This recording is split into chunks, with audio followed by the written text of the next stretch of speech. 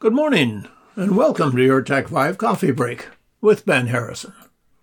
We live in a rapidly changing and confusing world of technology and media reporting that affects every one of us, both today and will continue far into the future. So each weekday morning, we try to look behind the news to give you a brief snapshot of events and trends that matter, where they originated, and where they are likely taking us.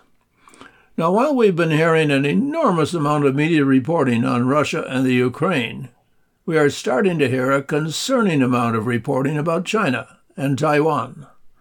Both China and Russia are powerful countries with interesting histories.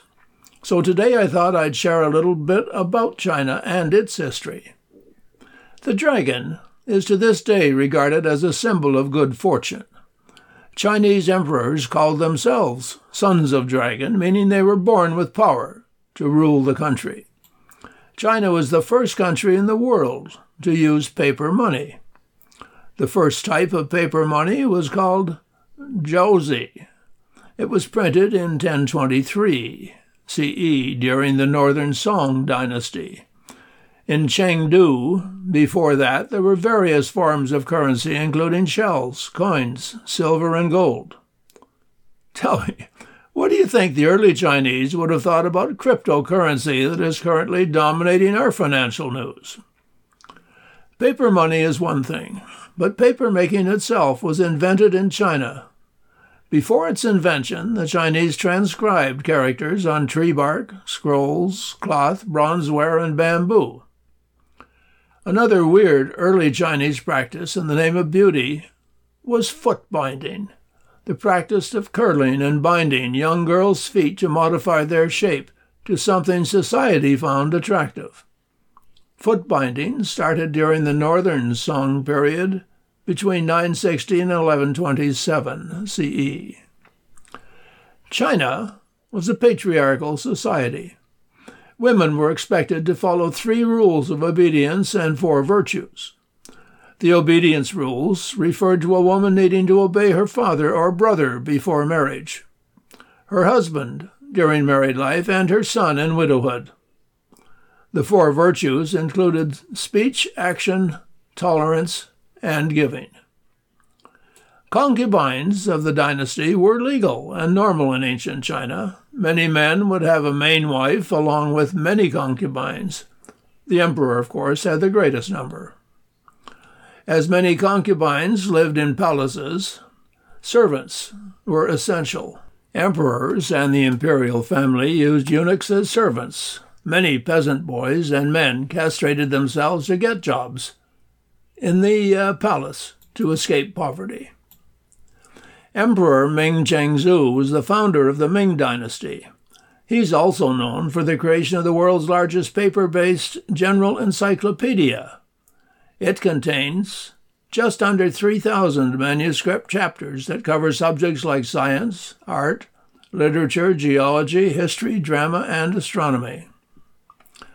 The Great Wall of China, which I'm sure we've all heard about and some of us have seen, was first built as a defensive barrier during the Warring States period between 475 and 221 BCE. Then Emperor Wen Qingwang consolidated the wall to secure China's northern border from invaders. Ancient Chinese clothes were the symbols of prestige and the embodiment of culture, and were essential to show social status. Poor people wore hemp clothes that were durable, loose-fitting, and comfortable for working in the fields. Rich people's clothes were made from silk, dyed with specific colors, and had fancy designs. Horses were the most important means of transport and were usually used in the army. Everyday transport would be provided by cows, donkeys, and mules. The New Year is one of the most important holidays in Chinese culture. It's associated with Nian, a fierce beast who lived underwater and would come at the beginning of a Chinese New Year to cause havoc. To ward him off, the people wore red clothes and lit lamps and firecrackers. That's how the modern Chinese New Year tradition began. China's earliest archaeological records date back to the Qing dynasty between 1600 and 1046, before which there were almost 2,000 years of prehistoric times without a written history. The Art of War is a famous book on battle strategy written by military strategist Sun Tzu. It was published in the 5th century, and it's still quoted today. According to legend, silk was discovered in the emperor's garden in 2700 BCE by Sai Ling Qi. She was the wife of the Emperor Wang Ti. The Zhou dynasty is the longest dynasty in Chinese history, lasting from 1046 to 256, an impressive 790 years.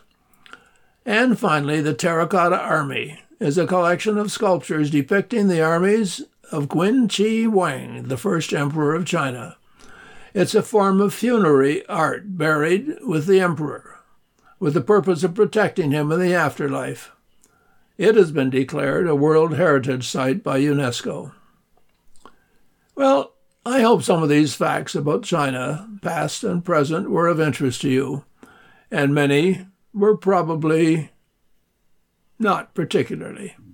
There's little doubt that with world conditions as they are, that the future will bring us much more information, good, bad, and indifferent, about this incredible country of just under 1,500,000,000 people. You've been listening to Tech 5 with Ben Harrison from Muskoka's only nonprofit radio station, Hunters Bay Radio 88.7 FM.